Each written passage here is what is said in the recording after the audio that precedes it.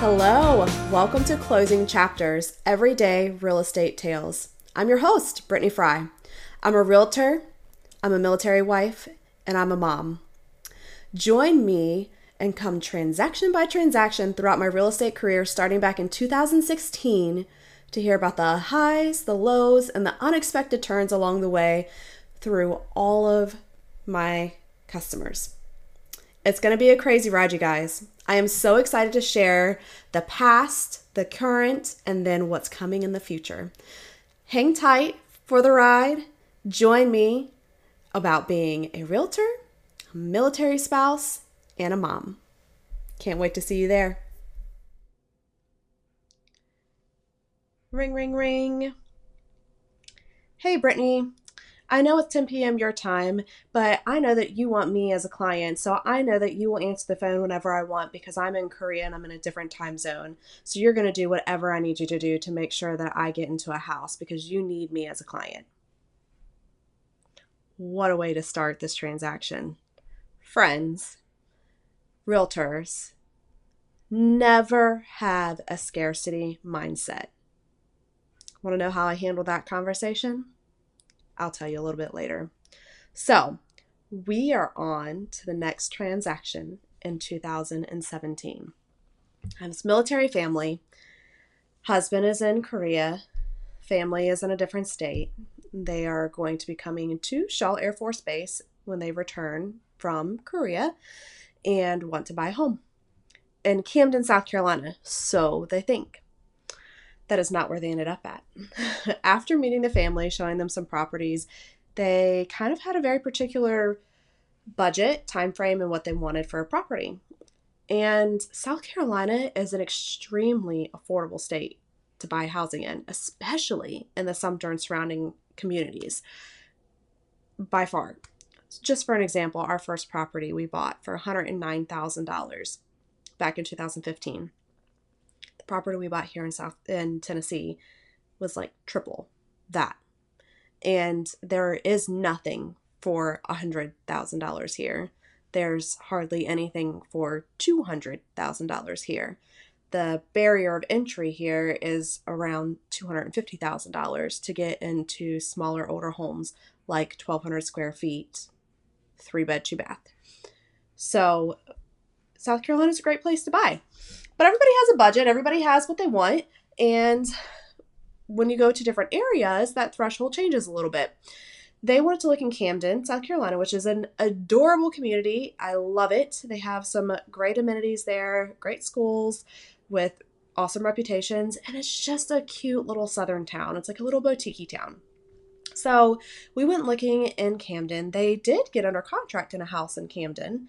And afterwards, after doing some inspections, it was a house that had been bought via foreclosure and a bank had did some updates and they weren't really willing to make it right in terms of what my buyers felt were right. So that transaction did not finish and we went back to the drawing board and started again. Well, believe it or not, sometimes realtors take vacations, go visit family, do those type of things too. So I can't quite remember where I was at, but I had gone away for a weekend, either to go see family or go to a conference, something of the nature. And one of my agents in my office helped show some properties to my folks because, of course, they needed to see it when I was gone. And sometimes time is of the essence and their world does not matter when it looks at like whether I'm gone or not. They can't just wait for me to get back to see a house. So I was really blessed that I had a great agent in my office that was willing to help get out and help me show some houses. And lo and behold, they decided they wanted to put in an offer on a house in my neighborhood in Sumter, South Carolina, right behind the base. 30 minutes away from where we were looking at originally. They totally did a 360, realized that they were not going to find what they wanted in the area they were looking for, and wanted to be closer to the base because he was going to have a kind of like a shift work kind of job where he wasn't going to have consistent hours. He was going to be gone at different times. So they just wanted to be closer to the base. And I'm really glad that they had that realization before they got into a property. This is a conversation I have all the time with my military clients is what does your schedule look like? What is your family dynamic? being a family with 2 young kids, this is something that's really fresh in my mind right now. I cannot tell you how many times I'm just waiting for my husband to walk through the door. A lot of times so that I can say, Tag, you're it, I'm going to go do work, or I need to go show a house, right? But even if I wasn't working, even if I was just a stay at home mom, not just a stay at home mom, that's a hard job all on its own. It really is. It taps you out mentally more so than physically, and there is a physical component of it. So you're waiting for your other person to walk through that door. And if they're 30 minutes away and you're losing over an hour a day that they could be home, sometimes that can be really strenuous, especially if they have a high demand job that they may not have flexibility or they have longer hours. So, depending on the circumstances and the family needs, it can really depict where the location should be. And I've had the total opposite. I've had some families that have children with very special needs. They wanted very special amenities close by to them, or therapies or doctor's offices, those type of things. And they wanted to be in a specific location because the best of the best was there. And I totally get that too. So, there's a lot of lessons that I've learned throughout working with all the different military families and hearing the ups and the downs and what they're looking at. Some of them are like, oh, I was out in, New Mexico and had to drive 45 minutes to the base. It's no big deal. Great. But do you want to continue doing that? You have the ability to be 5, 10, 15 minutes away from the base and not have to drive 45 minutes to an hour every single day. So is it a preference or is there a need? And a lot of times my folks actually end up finding out this is not the only family that changed their location, came in saying, I want to be in this location, because they get online, they do a lot of research, as they should. They ask other spouses, other people that have been there, what they like, where they want to be. And a lot of times they base their opinion off of that. Now, when you get boots on the ground, a lot of that can change. And that is honestly the favorite part of my job. I love putting the puzzle pieces together and being a guiding light. I cannot tell you the amount of times that I've had the opportunity just to say, hey, could I just show you this house? I really think it has some potential. I know it's not exactly where you want it to be, or I know there's a little bit different criteria, but it really does hit a lot of the marks. Let's just go see it. And if they comply, a lot of times I get to pick the house, which is fantastic. And then there's a lot of times where the buyers just find their own house and we go and see it and it's the one, and that's great. My job is not solely just to find the house. A lot of times you will come to me with some houses in mind, and it's my job to get us in the door. It's my job to help facilitate the offer and then to pass it along to the proper people after we're under contract and facilitate the transaction from there. So there's a lot of other things. A lot of times people think when you're handling a buyer that we're just there to find the house for them, that we're supposed to be hunting and searching high and low and giving them all these properties. And that's not necessarily the case. You have a job too as a buyer. It's your job to be just as engaged and answering in a timely fashion and willing to see properties, willing to take properties off the list if they don't match the criteria, all of the above. So anyhow, it was really interesting that this fella ended up in my neighborhood, especially given that first conversation we had. So let's go back to that for a second. Hey, Brittany, I know it's 10:30 at night, but I know you're going to talk to me because you want me as a client and you need me and blah, blah, blah, blah, blah, blah, blah. All right. This, my friends, is what I call little man syndrome. And I don't do well with that. I am a big personality. I'm a type A personality, and I like to be in control of things, which is my own crutch, and I will fully admit that.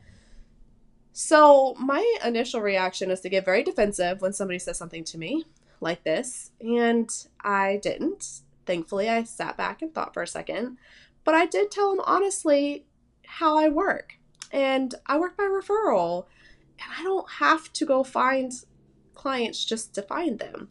This particular client came to me through the spouses page. Somebody else had suggested me and connected us, and I talked to the wife first and then got connected with the husband. So I explained to him that the only reason I was talking to him is because I did know he was in a different time zone, and I was willing to try to help and make sure that we could have conversations when he was available and had some downtime.